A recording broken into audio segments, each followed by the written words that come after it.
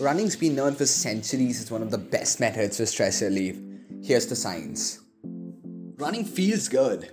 So, it very simply translates to running releasing endorphins. Endorphins are the feel-good hormone. So every time you go for a run, you release endorphins that help you just feel better and feel good.